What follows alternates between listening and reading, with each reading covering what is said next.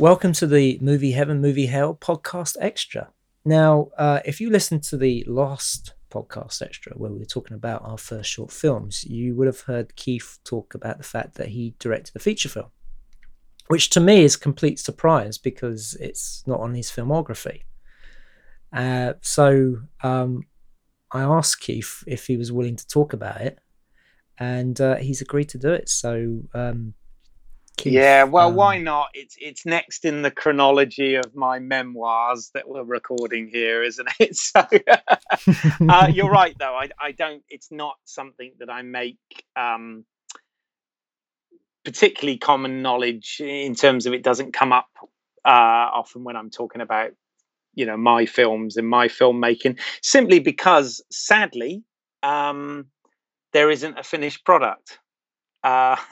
Which is a true, real shame. But I'm going to say this. I'm going to say this now. You made a feature film. Yes. And whatever happened, it wasn't your fault that it didn't get released. Yeah. Well, I mean, it's all about lessons learned and whatever. So, basically, what had happened was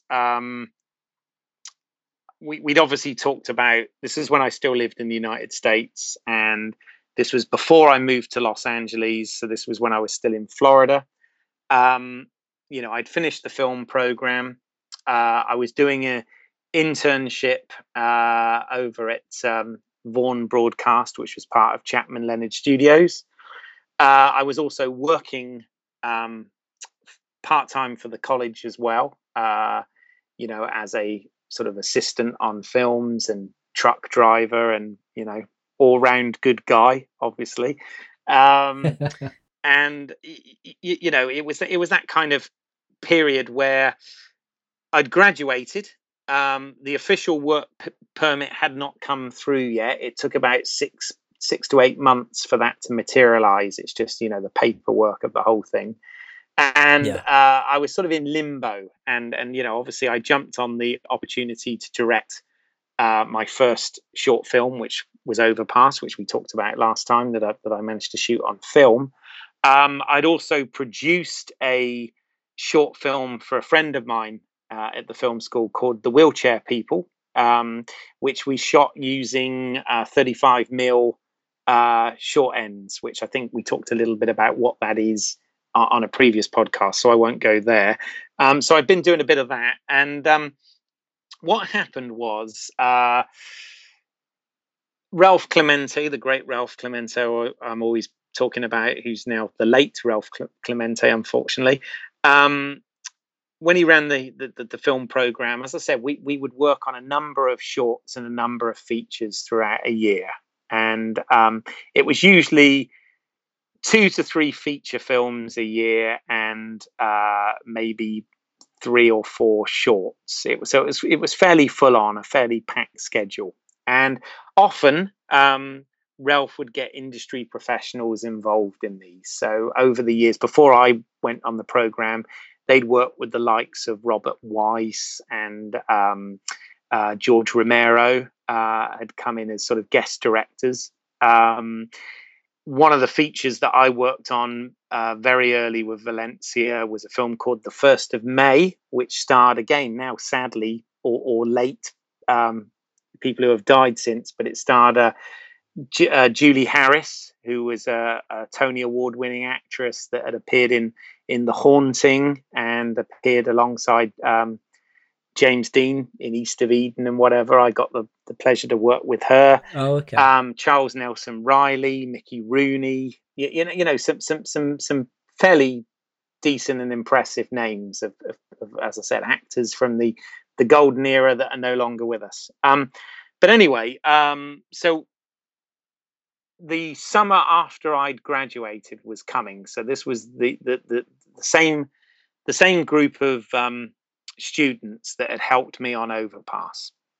And what happened was, I think the summer film that they had booked, for whatever reason, through money or scheduling or something, didn't happen. There was a gap in the schedule. And what happened is, I was racking my brain trying to remember where I found out about this.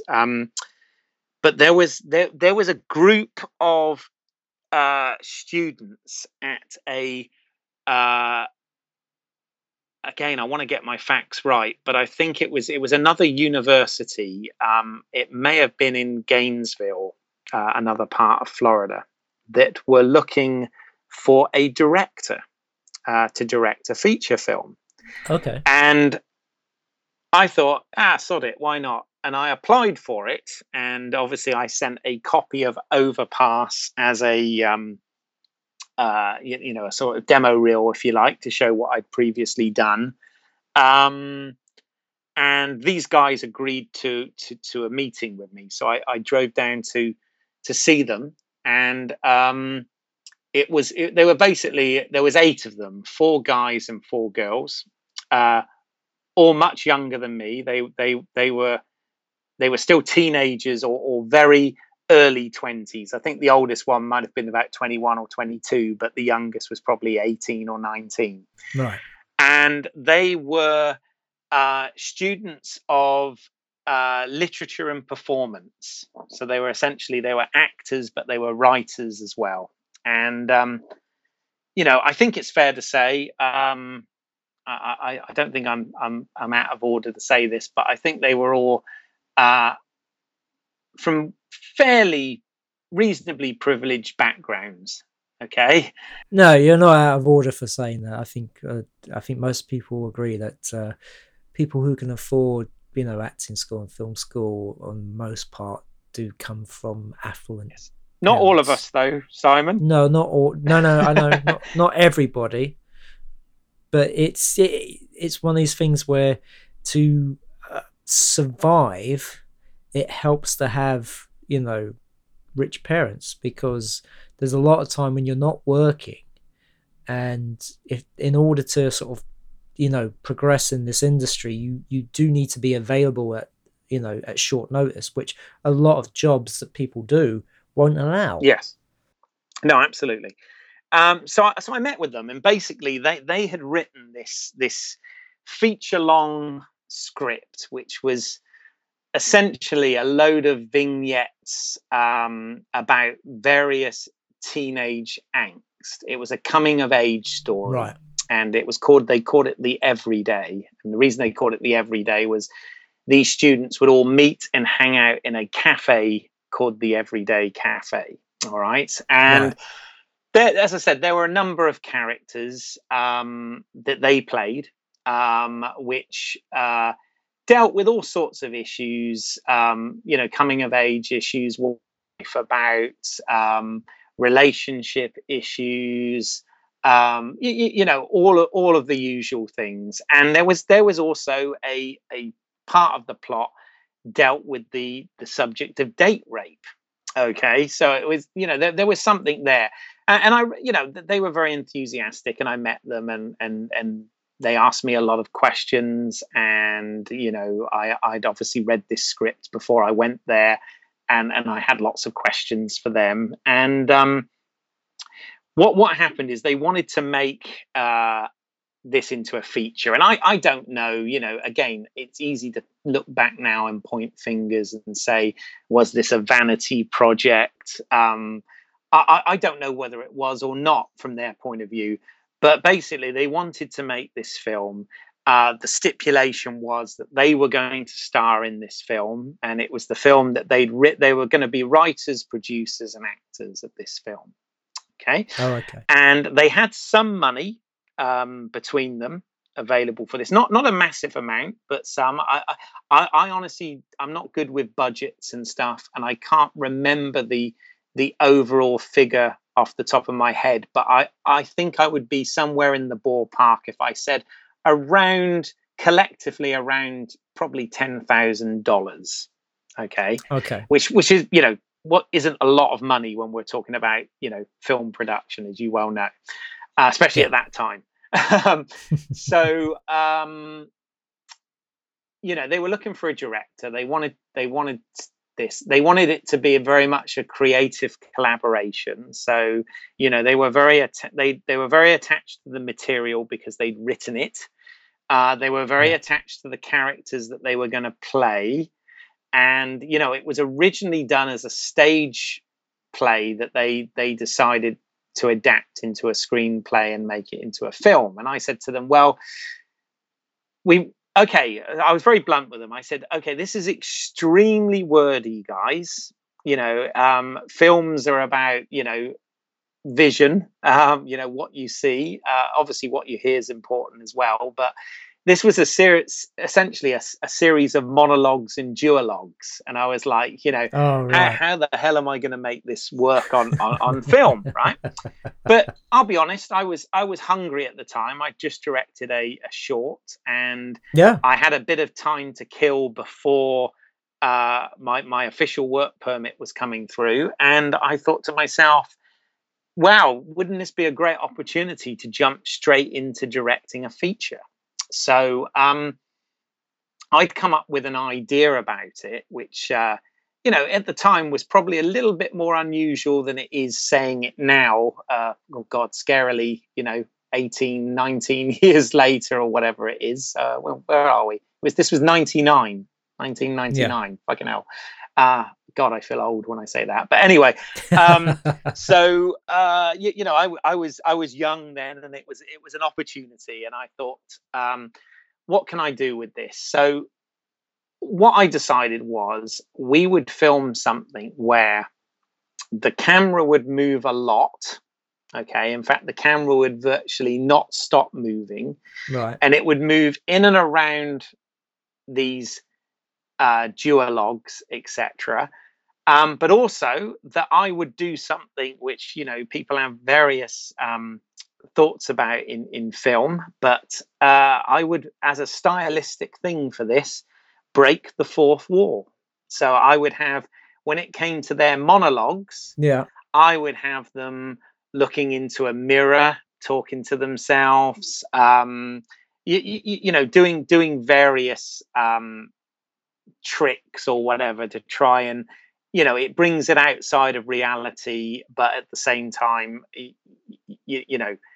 break some rules, but still keep it within reality to an extent. Yeah. I made Monologue Triptych, which is 3 monologues. Oh, I've not seen that. Okay. Have you not seen Primero, Segundo, and Tercero? No, I need to watch this. Is this on your site? Yes, they are on my site. Oh, blimey.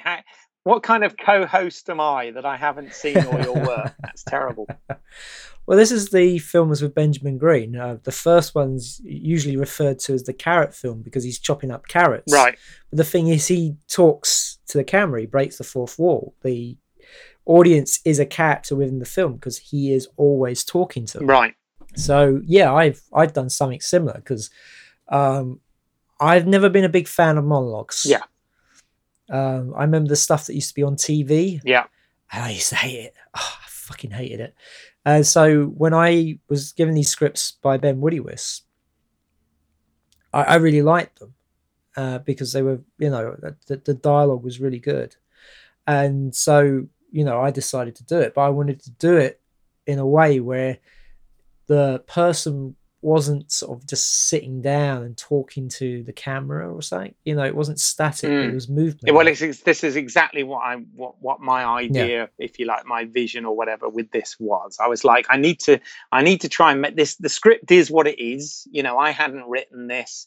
The deal was that the script, and they came with it essentially. And I thought, well, Right. it's an opportunity. So I'm going to see how I can make this work. All right. Now, it transpired from the conversations that we had. And you have to remember, I'm obviously condensing sort of months of stuff here into of something that happened, 15 years ago or whatever it was into this. So I'm condensing and whatever here. But essentially, during the conversations, I sort of pitched my idea, my vision, how I saw it. And I said to them, let me go and talk to Valencia and see whether Ralph would be interested in doing this through the film school. Because if you did this through the film school, you would get equipment, you would get crew students, as long as they're learning, as long as, they've got proper roles and whatever. And you would get a lot of bang for your buck in terms of that. And I told them, but you would be responsible for um, the feeding of the crew, uh, any permits or locations that we'd have to pay for, and obviously all of the post production, etc., of the film would be down to you guys. Yeah, but you'd get this in terms of the production. Right. And they were quite excited by this. And it transpired that one of the daughters, one of the girls in it, her dad was a DOP that had worked Okay. not too much in drama, not much to do with film and television, but certainly to do with commercials and corporate videos and he had quite a lot of experience. Okay. Yeah. And it was, well, if he came on as a DOP, this would be an opportunity for him to do some drama stuff. And he knew his craft. I'd seen his show reel, and that seemed good. And I thought, well, there's someone else that will sort of come on for the love of it rather than a job or having to pay or whatever, because it's this guy's this girl's father and whatever. Yeah. So that kind of rounded the package off a little bit more. So I thought, okay, the next thing I need to do now is go back and talk to Ralph. Yeah. So I got on well with Ralph, as I said, and obviously we'd done Overpass, which he had seen finished, which was unusual, by the way. Let me just sort of point out, sadly, many of these films that I worked on, particularly the shorts, Yeah. I never ever saw, because you have to remember these were days things were shot on film. Film, as we've already covered, in fact we've already done to death, is very expensive in the post production to actually get processed and transferred and finished and all this sort of thing. So many of the films that Valencia had done the production on, often the filmmakers would disappear, never to be seen again. Yeah, and Yeah. and Ralph had very little control over that. But with the case of Overpass, I managed to get it turned around sort of within 2 or 3 months of shooting it, so that all the students got a copy and saw the film, and we had a screening, and all of that sort of stuff. So I was sort of on the right foot as far as, well, I'm a guy that will finish what I start, sort of thing. Yeah. So I went Yeah. to Ralph and I sort of pitched this to him. I said, look, you've got a gap in the summer program. I've already worked with this crew. We got on quite well. This is an opportunity. Do you want to meet these guys? Blah, blah, blah. And he did. We got them in for a meeting. And to cut a long story short, after much toing and froing and whatever, it was decided that this was going to be that summer's feature. That I was going to direct, that we were going to use the crew that we'd used on Overpass, although many of them were in different crew positions and roles for this particular film, that the girl's father was going to come on as DOP. And what had happened was, obviously, the film side was expensive, particularly with what I was trying to achieve.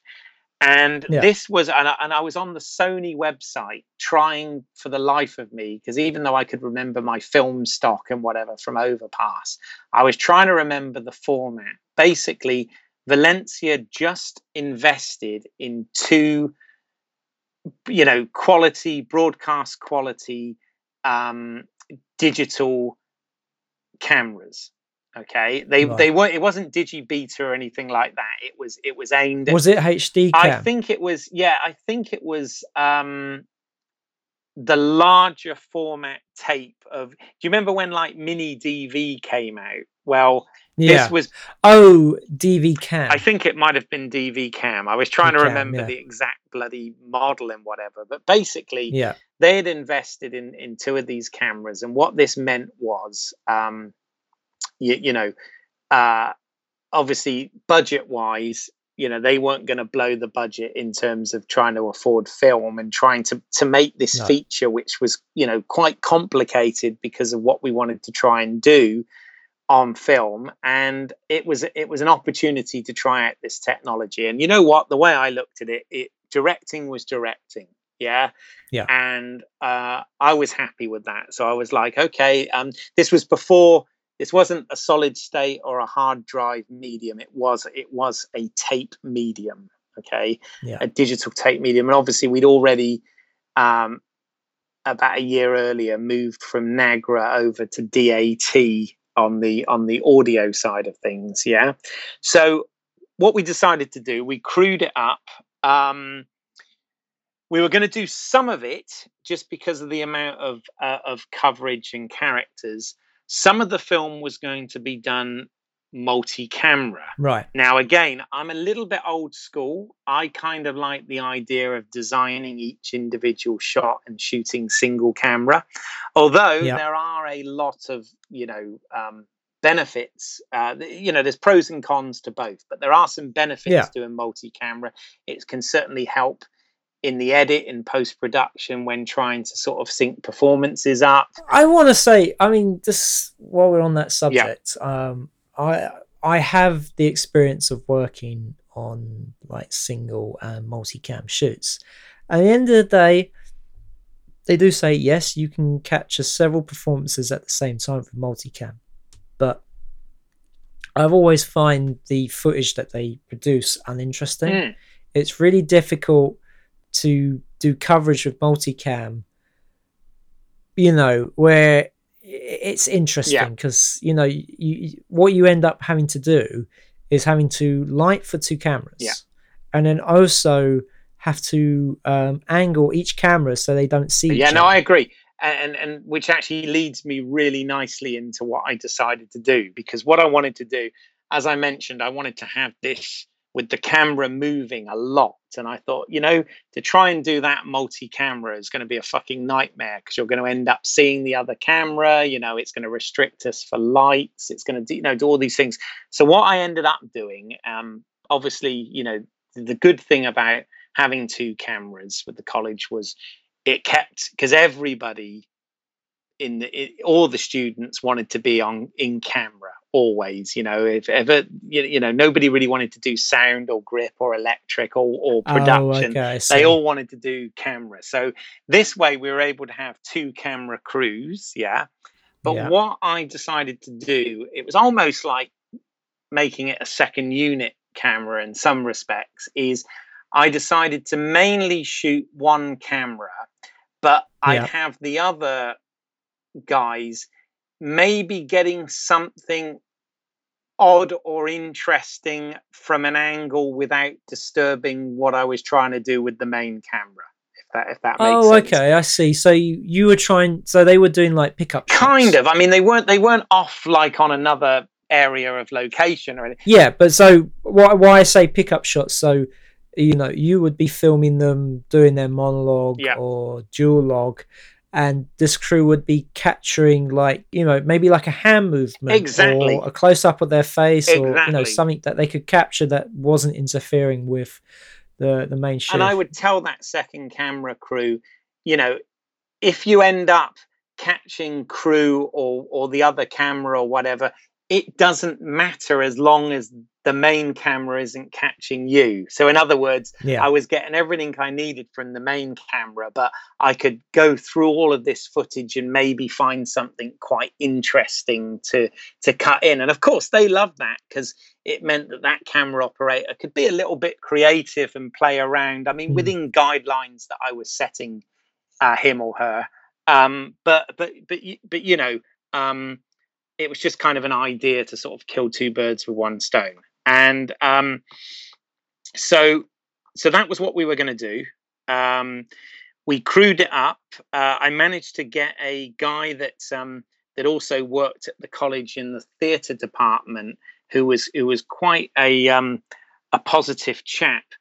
Decided that he was happy to take on the production manager role and control the budget that they had and kind of do all of that work, which I was delighted at, because I didn't really want to be involved in that. I wanted to get on and do the directing job and just have the directing hat on in this. Well, I have to say, I mean, personally speaking about my feature film, I was very glad that I had Sam Price on board, because having to do all that production management work on my own, as well as directing and producing the film, would have been a Yeah. nightmare. So I was very happy to have Sam on board. No, absolutely. So yeah, I know where you're coming from. It's very important. I think a lot of people overlooked that. I mean, with a short film, yeah, you can get away with not having a production manager because you might be shooting for 1 or 2 days. But when you're shooting a feature film that's maybe 3 weeks, you need somebody like that. So how long did you shoot for? Right. Okay. Well, this was the thing. We had a little bit of prep, but not loads. I mean, obviously not. The rule of thumb is always ideally you want 2 days of pre-production for every day of production, right? Well, you never get that. No. I mean that's the sort of Hollywood model, which it's hard to get. But yeah, we ended up shooting on this for 5 weeks, 5-day weeks. All right. Okay. So which was for me bliss. I was like, oh my God, over 5 weeks of doing nothing but directing, with a 30-person crew and 2 cameras and 3 production trucks and all this sort of thing. It was fucking awesome. I was like, yay. But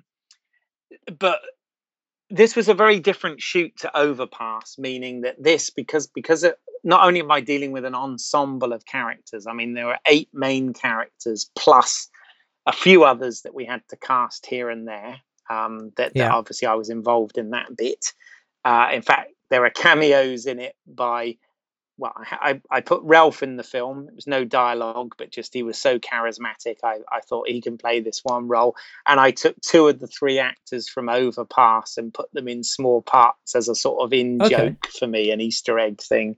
And what, the couple? No, actually not. It was Max and the girl. Unfortunately, the guy who played Nick wasn't available at the time we shot this. He was on another project somewhere. So so I managed to get them in it. And but this film involved multiple locations, both indoors and outdoors. Okay, so there was a lot of locations on this. Unfortunately, I had a location manager as part of the crew that we worked on.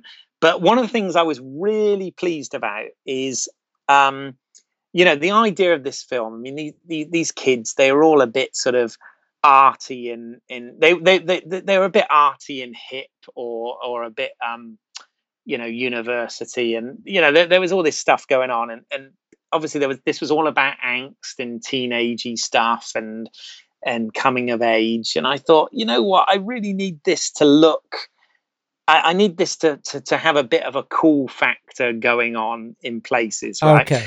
Oh yeah, especially back in the 90s. That 90s, it was all about the cool, wasn't it? Exactly. So what I managed to find and secure, and I was delighted about, is there was a bar near the college in Orlando called Java Javas, and it was Jabba Javas, right? And it was a cool coffee bar, open mic night, poetry reading, arty fart place, and it had loads of original painted artwork on the walls that you could buy. It was one of those sort of places. So it was it was dimly lit, loads of couches, a bar. They served cappuccinos, they served alcohol. Wait a minute. Did you make Slacker? There you go. Yeah. Is that what you were making? You sure it wasn't released? If only. You sure they didn't slip it over to the director of Slacker? Yeah, if only, Richard Linklater, and they go, look at this film. Actually, I'm glad you said that, because I kind of wanted a bit of a Linklater-y vibe for this. So anyway, so I found this. Well, look, I mean, from what you've told me, it sounds like Slacker. Yeah. All right. Well, it absolutely sounds like Slacker, which would have been a big influence back then, because it was 91 when that film came out. Yeah. All right. Well, I mean, I wasn't sort of directly coming off of that, so I found this cool, bar place. And the good thing with it was, I said, look, I need this place to be this everyday cafe where they hang out, where this shit goes on, yeah. And I wanted this, Where and the I wanted fucking this place to be it, yeah. But the other okay. cool thing with this is I wanted as much visual stuff going on as possible, and this was the place you could really sort of go to town with lighting. I mean, they had a light board and loads of hung lights and gels and all this sort of thing, so you could do some really interesting stuff. DOP was fucking loving this, by the way, yeah. Oh, of But the course. other thing I could get that really helped me was I managed to get a blanket release for all of the artwork on the walls, Oh, which was nice. nice Yeah. because I remember there was one with these weird eyes, and I was able to do something where I started on the eyes of the picture, and the camera came down on a jib to the eyes of one of the characters, and and all sorts of transitiony things and whatever like that. And I wanted to keep the Wow. camera I'm moving. kind of feeling a bit generous. Not generous. Jealous. The fact that you had access to all these Well, yeah, I toys. did, and I mean, and without wanting to toot my horn too much myself, but I did actually work fucking hard on this, right? Of Which is course. why this whole story I'm telling you is a little bit of a bittersweet story for me, unfortunately, because of how it all turned out. Yeah. But a great lesson none the same.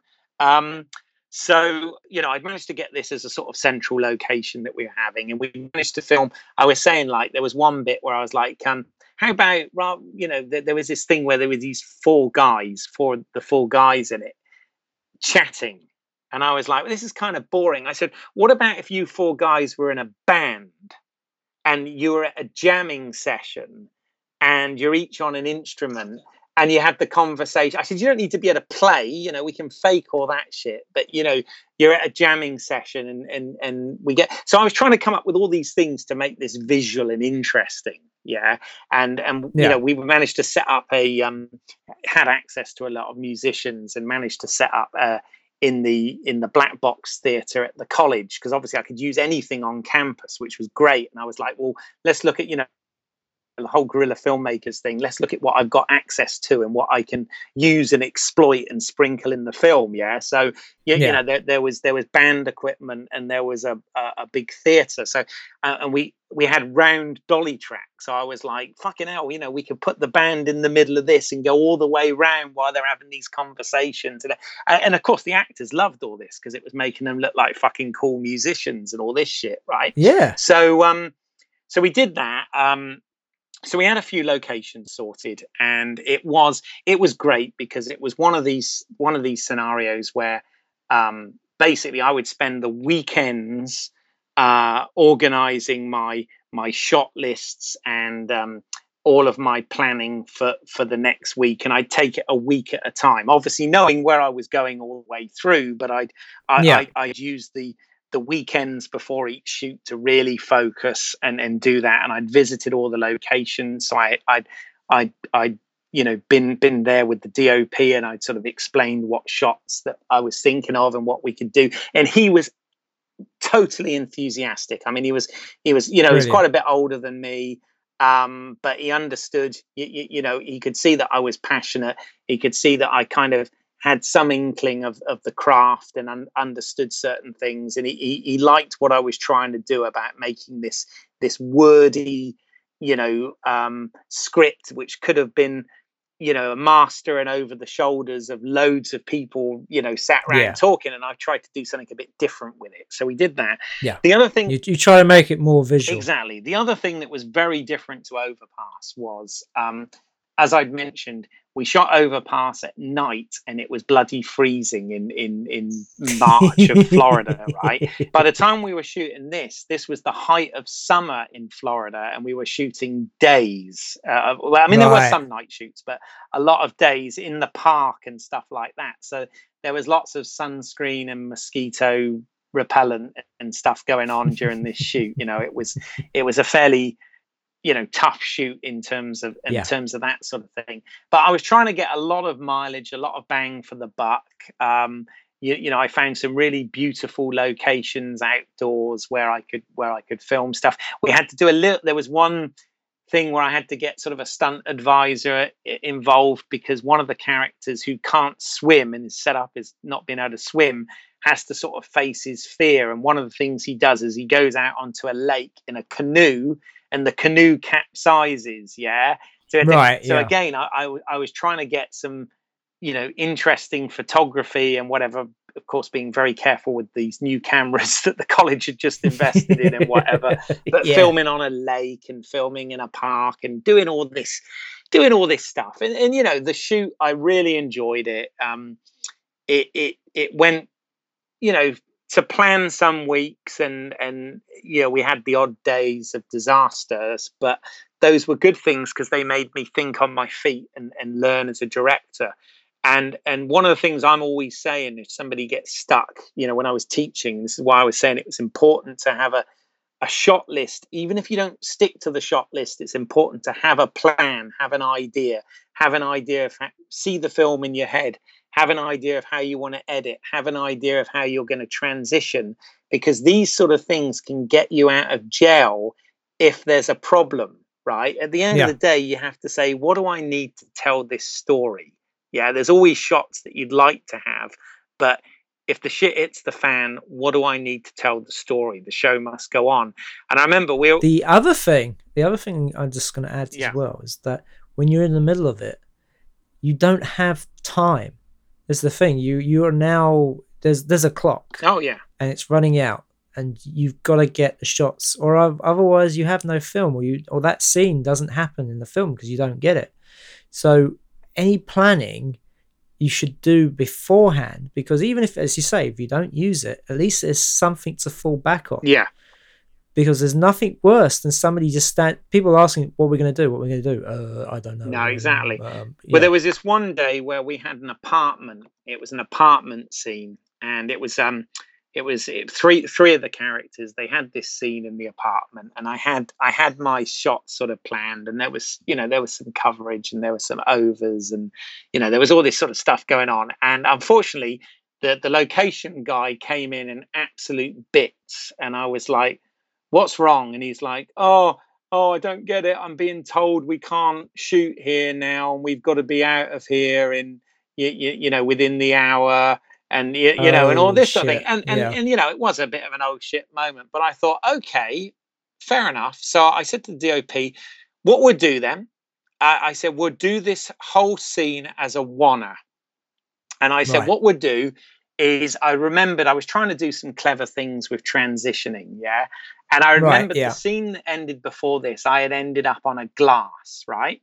So I put a glass on the counter at one end of this apartment, right? And I said, so we'll start off on this. And then I asked them to set a piece of curved dolly track. And I said, and we'll end. And I knew the next scene was going to cut to a guy coming through the door. So I said, and we'll end with you go. So what I basically did, I said, right, we've got to be out of here in an hour. So I said, let's just light it, so we can go fairly wide. I said, let's set up just one bit of curved track here. I said to the actors, right, while they're setting that up, I'm going to block this with you so it makes sense. So you're not talking to each other. So we got some movement going on in this frame. And by the end of it, you're going to have started over here and end up by the door and go out the door. And that's where we're going to end it, right? So the DOP was all on board with this. We had to move. I suggested to the sound guys that, because what I want to say about this is, even though this technology we had now, you could actually record the sound directly onto the tape. What we decided to do, because obviously it's part of learning as well in film school, is we still recorded separately to DAT and slated everything just like you would a proper movie.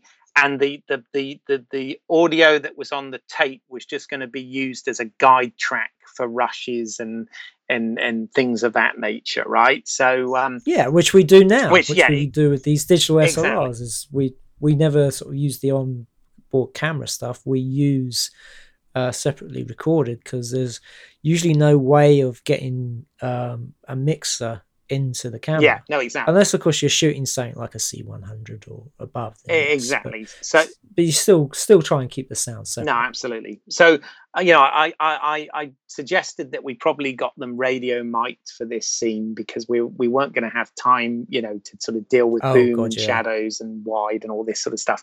So they did that, and I rehearsed with the actors so that the scene made sense and looked right and blocked and that's what we did. We started on this glass and we cut to the guy behind the kitchen bar thing, and they were talking, and with the camera was moving the whole time, and they have this little confab, and they end up leaving, and we end up on the door as it opens, and all this sort of Right, thing. yeah. So I had my scene, and we were out of there. We didn't piss off the location.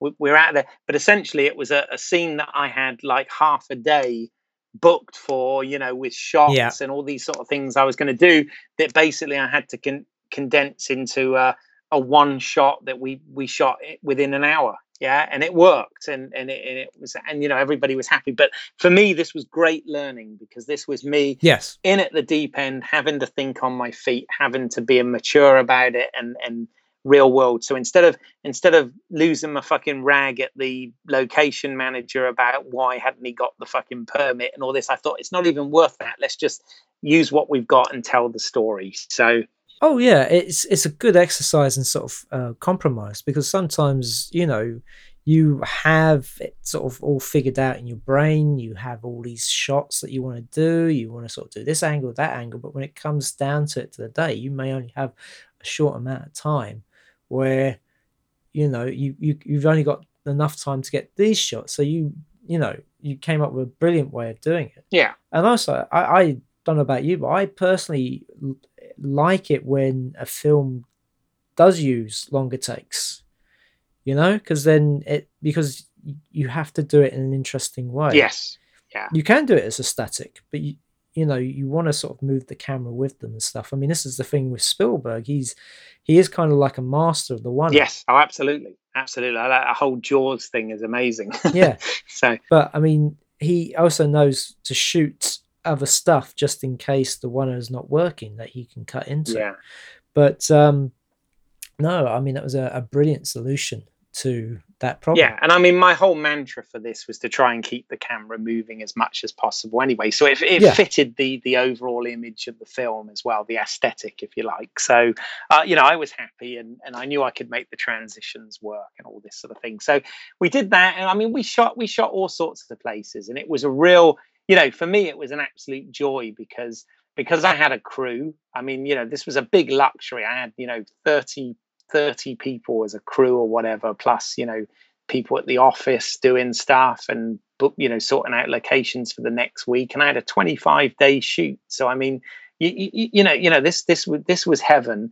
And it would be the yes, I had to drive one of the trucks, but I had to be the first person there anyway. So if I drove the generator truck, it kind of made sense because the generator would be on the location ready for us to ready for the crew to set up so we could have lights and whatever. So it all made sense, and it was great. And I would turn up, and I'd have somebody bring me, like, I'll never forget, in the morning I'd turn up and somebody would bring me a black coffee, a banana, and a peanut butter bagel, and I was like, fucking hell, I've made it, what the fuck, and it was great. So but I got to work with these actors, these young actors.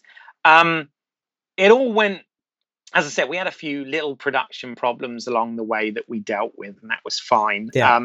The crew were great. Most of them pulled their weight. The people who were in the key positions really sort of stepped up to the plate and helped me. Don't think anybody got too fucked off from what I can remember, but obviously I was pretty busy. For me, it was a joy. Some days were more stressful than others, depending on the location. And things of that nature, but there was a lot of variation. There was day stuff, there were indoors, there was exterior, there was night stuff, there was all sorts of, and there were a lot of characters and a lot of character changes. And I had a continuity person, a script supervisor, so we were keeping all the notes and everything, even though we were shooting this on digital video, right? everything was treated like a proper production. So all of the camera reports related to the tapes, and as if it was film, basically. And I circled which takes were good, and any changes and stuff were noted. So I know I had a film here. Brilliant. This is where it. Can I ask? Go. So at the end of it, how did you feel? Oh, I loved it. I'll never forget the last day. The last time I had to say action, my heart sank because I was so sad that it was the end. So that's how much I loved it. I mean, I have to say, I had the opposite. I was quite relieved it was over. Really? Oh, okay. Yeah. Well, I'm sure we'll get to that in a future podcast. Oh, right? Indeed. But I mean, I also felt exhausted as well. I mean, I was absolutely fucking, yeah. I mean, I was young and healthy and in good shape and whatever back then. But yeah, I was knackered, and but I loved it. And it's weird. This is sort of coming out. I mean, I'm sure I've forgotten loads of stuff. I've never talked about it before, so this is kind of like a first time. It's kind of it's cathartic almost. It's like to sort of talk about it. But the thing is, sadly, this is a bittersweet story, because what ended up happening ultimately, and I don't mean any bad will against any of these people involved, but what happened was, we finished the film. There was a lot of footage. It was I had notes, I had edit lists, I had everything ready. I had ideas about what to do with grade and what to do with sound, and all sorts of stuff. And of course, some months went by. I ended up, my work permit came through, and I started working, and I moved across to Los Angeles, as you do, and did some work with Nutter, and various things there. But all the time I was kind of like on these kids saying, what are your plans then for the post production? What are you going to do? Right. What's your plan? Because they were responsible for that, and that was in the contract they'd signed with Valencia and everything. Yeah, and I was like, who are we going to find an editor that we can work with? At this point, I wasn't working. My internship at Vaughan had finished, so I didn't have access to the Avid that they had there. But I said, I might be able to do something, and I was very keen to get this finished, so that the students could see it, and that, well, I was hoping it would sort of be the thing to lead me to the next junction in my career, as it were. And I wanted to show Nutter, I'll be honest, I wanted, all this stuff. And what happened was, as I said, it was kind of a really, it went from a really happy time making the film to then life, and I don't want this whole podcast thing to be a total downer, but basically, we're moving forward, like a year had passed. Yeah. My work visa was coming to an end.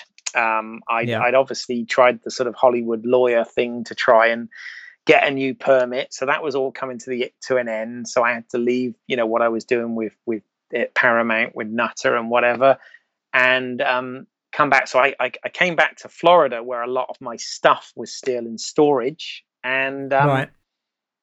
The tapes, the footage, was still sat at Valencia. It was still in there. It was still in their vault at Valencia. Oh shit! So, and I said, well, I'm going to have to, go back to England. Why don't I take this footage with me? Why don't we get it shipped back to England? And when I'm in England, I'll see if I can find a editor or something over in the UK that we can get this finished with. Now, this was where, and I don't know why, but where the relationship with this group of 8, certainly a couple of this group of 8 anyway, changed, because they were like, their view on it, and I kind of get it, I suppose, was, oh shit, this guy's about to, leave the country and go back over to the UK, and we've invested whatever it was, let's say $10,000 for argument's sake in this film, which is, it's there on those tapes. If he leaves with those tapes, then he's leaving with our film, and we might never see it again. So they said, no, we're going to come to the college and collect the tapes. So I was Right. like, okay. So I said, no, and I, at the end of the day, this was their property, and my part of the contract was only to come in and direct it. It wasn't like I had like final cut or anything like that. I mean, I didn't get paid to do this. I took it as an opportunity and a privilege to get to. I mean, technically, I got paid for driving the trucks or whatever, but I wasn't getting paid to make this film. And and I was a bit naive. Well, I still am to a certain extent about contracts and rights and all that sort of shit. Yeah. And so when they came, I said not all of them showed up. See, the thing is that the 8 of them had been involved in everything, right? Plus the Yeah. DOP, the dad. But when it came to collecting the film, only a couple of them came, and I said, Right. so I said, look, I'm still here for a little while. Are we going to have a meeting, a conversation about this? Because time has moved on a bit, and I said, I know Ralph would probably be keen to have a debrief on this, and want to know sort of what the next step is. And they said, well, at the end of the day, this is our film, Keith. You directed it, and great, we're grateful, but you don't own these tapes. And I'm saying, well, I'm not saying I own the tapes. I'm saying that I want to get the film finished, and I'm happy to see that through. I'm telling you now that I'm about getting things finished. I will do this for you. And I said, well, is there any way we can make copies of the tapes, and I'll take the copies and do like a sort of rough cut or something, and get you an edit decision list back or anything like that? And they said, oh, no, we really have no money now. We spent all of our money on the production, and it's a fatal mistake that everybody makes still. We left no money for post-production or distribution or festivals or anything. Yeah. So I was like, okay, and I sort of warned them at the beginning. I was a bit annoyed because in the early conversations, I'd said all this stuff, the big know-all that I am. Yeah. But I'd sort of said all this stuff to them, and I was like, okay, So it all got a bit weird, really, because I had to leave the country, which, I'm not going to go into too much personal stuff about that. But, this was a big deal for me. And it was a real anticlimax, really, to sort of trying to go and follow the American dream. Yeah. I'd done everything by the book, but sadly that was the law, and I had to go. But I directed this feature, which I'd spent 5 weeks on, of my life on set, but then another 4 or 5 weeks or a couple of months or whatever beforehand, trying to get the deal done with Valencia and pitching to the guys and planning and getting locations and doing a lot of work. And I had a lot of help. I'm not going to say it was all me. And again, but these guys, I was like, well, what's going to happen with it now? So they said, oh, well, we'll stay in touch. And I gave them, I gave them copies of all of my director's notes and my edit decision notes and the continuity sheets, or the script supervision stuff, everything. So I said, look, there's no reshoots needed. You've got everything here. You can tell this story. Here's my noted script, annotated script. Here are the script supervision notes. This is ready to be edited. This can be done, So they were like, okay. So they went, and then of course I moved back to England, and you have to remember this was year 2000 or 2001, whatever. And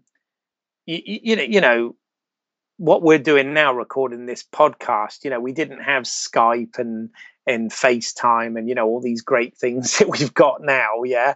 So in terms of keeping in touch with them, it was largely an expensive international phone call, or you know, the odd email, you know, that would get read at some point. Not to the Yeah. extent that we're reading them on our phones on an hourly basis and all this shit now, you know. So Yeah. it's a different Yeah. Yeah. time. You know, hard to get hold of these guys because you know, they were either working or still studying, and you know, it was really busy. So it was pretty hard to keep in touch with them once I'd moved back to England. And of course, you know, there were 8 of them. So I used one of the guys. He sort of kept in touch with me, and we had international phone calls probably for about another 6 months or so. It was always the same news. It was always, well, you know, we're all working, we're trying to get some money together so that we can get an editor on board, and you know, start looking at post production and things like that. But eventually those calls stopped, and you know, I lost touch with these guys completely. They did at one point send me again, after me sort of hounding them for this, they did send me a VHS tape, which was a trailer that somebody had put together for it. And you know, even that was massively disappointing, because Right. it was a trailer that didn't really say much about what the film was about. I mean, don't get me wrong, I don't like trailers that sort of give away everything, like some of blockbusters Oh do God. sometimes, which drives me nuts. But Yeah. Especially this summer. exactly. But you know, this really didn't sort of give a feel for the film or anything.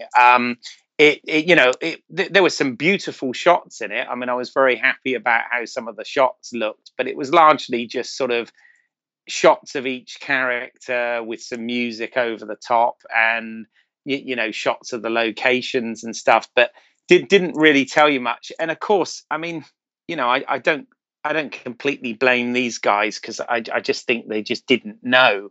But nowhere on there was there any credit of um you know, Valencia College, you know, the film program that basically allowed them to get this done. There was no credit for Ralph. You know, and the thing that was a real insult, really, I mean, I guess I'm letting ego go, because my name is nothing. But at the very end, it said a film by Food Stamp Productions, which was their production company name. And I Oh, sort of thought to myself, bastards. really? You know, so I mean, I have to dig. I've probably got this tape somewhere, in a box somewhere. I guess I should dig it out and digitize it at some point. But So, do you wish you'd taken those tapes now? well, you know, I mean, you know, I was, I guess, young and naive at the time, and I was trying to do the right thing. At the end of the day, they had paid for this production. You know, I mean, okay, I'd got them a lot of free stuff, obviously, but they'd paid for the production, and it was their property. You know, to a certain point of view. Obviously, the me having to fairly abruptly leave America was a bit of a surprise. I mean, you know, it was a surprise to me, so it was probably a surprise to them. You know, again, naively thought that I could extend my work permit and stay out there, which was Plan A. But Um, Keith, looking back on it now, do you wish you had taken the tapes? well, yeah, I mean, simply because the reason, you know, like I said, this is the first time I've ever really talked about this in those years that have gone by since, is because um, you know, I'm very much one for. In fact, I get very annoyed with people who don't sort of finish, or filmmakers that you know, because I've worked on dozens over the years of films that you never ever see anything of, not even sometimes not even a rough cut. You know, you see I know. nothing. Me too. Me too. And I'm a big, you know, all my shorts, right from Overpass, right the way up to date, I always make sure you know, get finished and get copies to the cast and crew and get a screening somewhere. I've been a bit, I am rubbish with festivals and stuff like that. That's an area that I've definitely got to improve at. I've obviously had a stab at it, but I'm not very good at that. Yeah, well, I mean, just sort of briefly talking about the festival thing. I mean, I find that you start off with a lot of enthusiasm and you send it out to all over the place, and then you get into none, and yes, and that kind of, it does deflate your bubble, and the fact that you probably had to pay for most of them to be I was going to entered, say, is expensive. Absolutely, very expensive, it's and it gets even more expensive if it's a feature film. Yeah, and you just find that it's a lot of the festivals pick up films that are by known filmmakers who are studio behind them or friends with the festival, or they have a star in it, or there's all these sort of different, it's sometimes there are really weird factors why your film won't get picked. And it could be like you've ticked every box, you've got somebody famous in there, you're known by the festival, and it just happens the film you make doesn't fit their program. It's really one of these weird things. So when a film is like a festival darling, it's only like 1 out of 1,000 that ever happens. No, absolutely. But I mean, to answer your question, yes, of course, I would love to. I would love to have something to show for this, because there was definitely a film there. Whether I wouldn't be arrogant enough to say whether it was a good film or not, but there was a film there. I did all my work as a director, meaning I had viewed all of the rushes or dailies, as they tend to call them in the US, for everything we shot every day. That's part of the director's job, and I'd gone through it, and there was enough material and takes to tell that story. So I know they had a completed film there. There wasn't a need for any sort of additional reshoots or anything like that. Everything sort of worked, in so much as it did. The sad thing is that's I just think of it now that though it sat somewhere on an obsolete medium, degrading, and never to see the light of day. And I mean, the sad thing is the window is missed now as well, because it was a film very much of its time.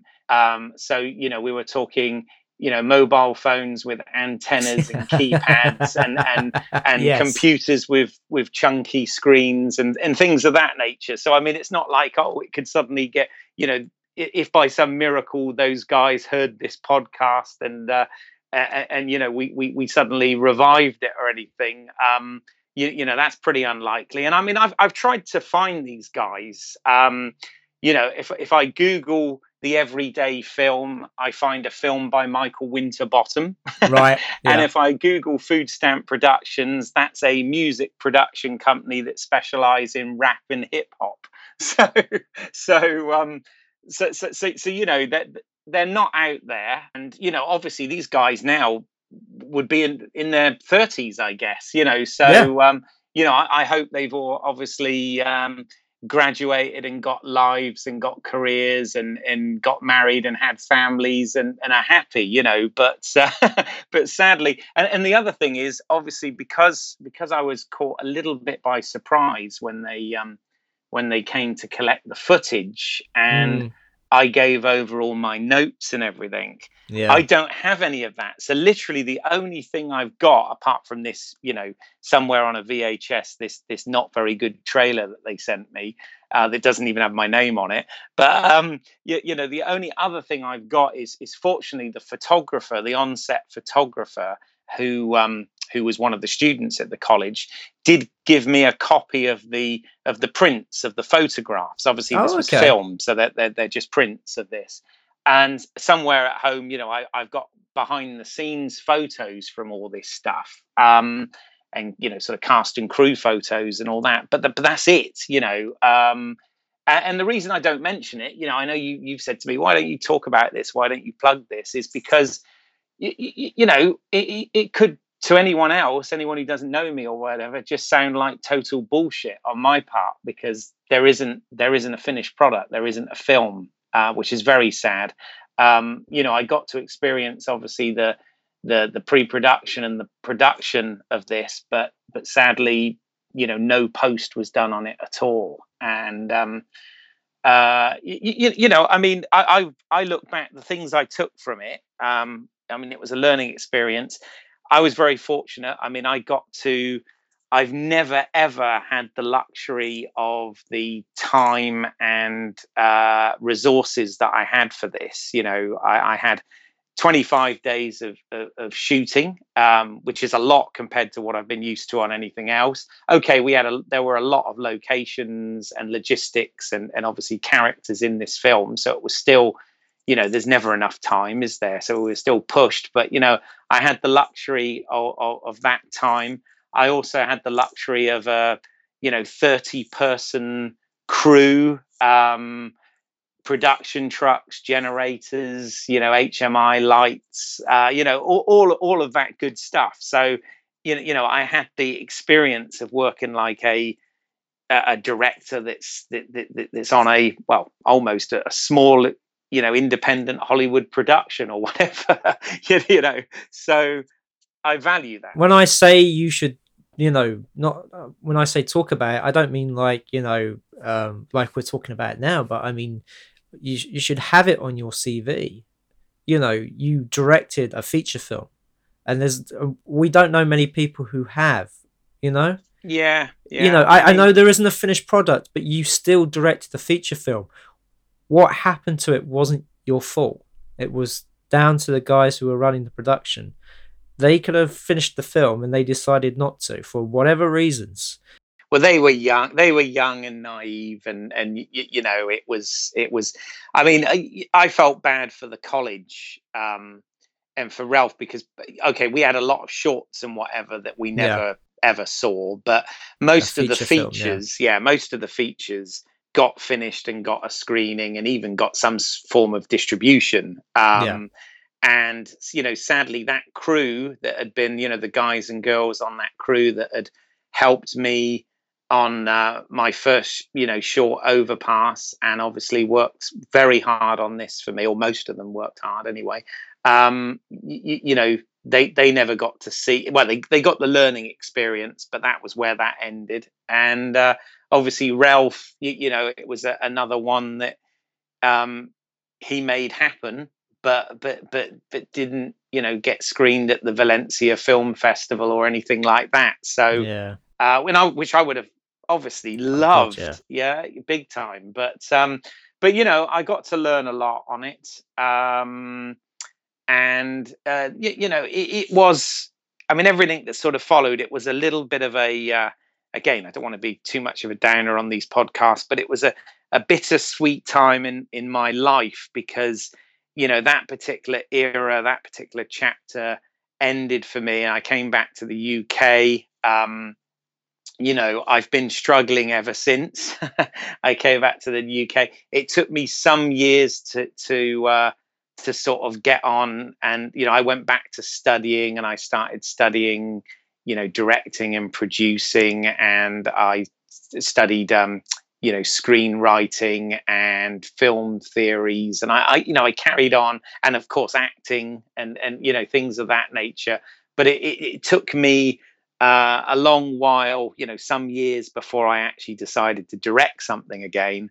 And obviously everything I've done has been, in the most part, self-funded on extremely small budgets, so with very little time or money or resources like I had back then. They've all been sort of very small, half a dozen size crews and and things of that nature. So it's been very different, but I've obviously followed my mantra and made sure that that everything that I have done and got involved in on the creative side like that has been finished. And you say about envy, Simon. I mean, I'm envious of you. Your feature that you made. I know you've been through this, which I'm sure we'll get onto in future podcasts. But at the end of the day, you've got. In fact, I have a copy of it. You've got a DVD. with the film on and extras and all this sort of thing, you've got it available on demand. And that's what I consider an achievement. Would be having that. The fact that, as I said, I've got a a few old Yeah. photographs from behind the scenes and a trailer that doesn't have my name on it, Yeah. that I didn't edit. Well, I will say I'd love to see these photographs. Yeah, well, I'm gonna have to dig them out at some point. As I said, they're all. I've got nothing digital. It's all old school analog, I'm afraid. So that was that. But it was as I said, the actual production of it itself, it had its ups and downs like any production does, but the most part, I just have happy memories about that, because I really got to enjoy, trying to figure out how to tell this story, because it wasn't my story, it was their story, and I had to make it, work and make it cinematic. And one of the things, I mean, I'm a bit of a self-deprecating guy, I know, on these podcasts and stuff, and I used to get told off about this quite a bit. And I don't tend to sort of blow Who tells you off? Oh, ex-girlfriends used to get really annoyed with me about this. But anyway, okay. I won't say any more. You know who I mean. I know. But I, one thing I will blow my trumpet on, because this is always stuck with me, is the director of photography on this, who obviously was a lot older than me at the time, and had worked on a lot of stuff, even though he'd not sort of done anything particularly commercial and well known. He definitely knew his craft and had been on a lot of shoots. He said to me at the end of it, through no prompting from me, I wasn't fishing or anything. He said to me, "I have to say, for a young," and he called me a first-time director. I mean, it was the first feature. Yeah, first-time director. I was one of the most organized and imaginative guys he'd ever worked with. And he said, I knew what I wanted, and I had a vision. And, I took that as a massive compliment. And, this is and I'd done my homework. I had worked hard on this, and this is what I don't get with some directors that I've worked with, is not on a professional level, but on a sort of independent film level, is I know there's different types of director, and we all talk about the theory of directing 3 films, one when you're planning, whatever. But no, I always get kind of pissed off when the director doesn't know what they're doing, hadn't kind of planned anything, or sort of edited it in their head, or used any imagination. And I don't get it, because to me that's what directing is. So. Yeah, there's some bad bad editors, bad directors out there, and it's you at the end of the day, if they're not prepared. I mean, there's some guys who they let the crew do everything and just sort of take all the glory, and there's other guys who they come on the set and you go, right, what do you want to do? And is not what you want to hear. You want to hear, right, we'll start with a wide shot, and we'll, block the actors, and, you have to have a plan. Yeah. At the end of the day, those people, they're going to fall by the wayside. Well, I think the idea, I think a lot of people who sort of fancy themselves as directors or whatever out there, don't necessarily realize exactly how much work it is, because that's the real heartbreak about this film, was the fact that I have nothing to show for it. I have knowledge and experience and things I learned from it, but I have nothing to show for it. Yet, in terms of the prepping and the production, I mean, I worked my bloody ass off. These were 20-hour days for me by the time I'd organize things in the morning and check footage in the evening, and and obviously was prepping at the weekend for the next week's shoot and all this sort of thing. And that is the job, and it doesn't end there. I mean, obviously I was prepared to work hard in the post-production phase as well, but sadly never got that. And yes, Yeah. in hindsight, I wish I'd just gone ahead and got all the tapes copied and brought them back to England and found an editor and bloody done something with it. Yes, of course I do. And I think that's a good point to finish. Yes. Oh, yeah. I mean, I could witter on for ages about this. There's a lot of stories involved around it, but essentially, that is what happens. At least from my memory and my recollection of it, which it's way in the past now. Yeah. But I haven't given up. I'm still here, because it sounds. I don't want to end it on a negative. Sorry, I haven't. That was one of those things that didn't end up with a result and didn't end up. But I haven't given up, and I'm still writing and directing and trying to be creative even now. So even as we speak, I'm about to finish this podcast and begin writing a first draft of a feature script that is from an idea that Mike Tack pitched to me that I'm working on with him. So there you go. I haven't given up. Yeah. Well, that's it. I was gonna sort of say before we do the usual ending, sort of where can you find us stuff, that at the end of the day, you're gonna have setbacks. All of us have been on productions and it's gone wrong, or it's you never see a finished product or any of that stuff. And the lesson to learn from this is just keep going.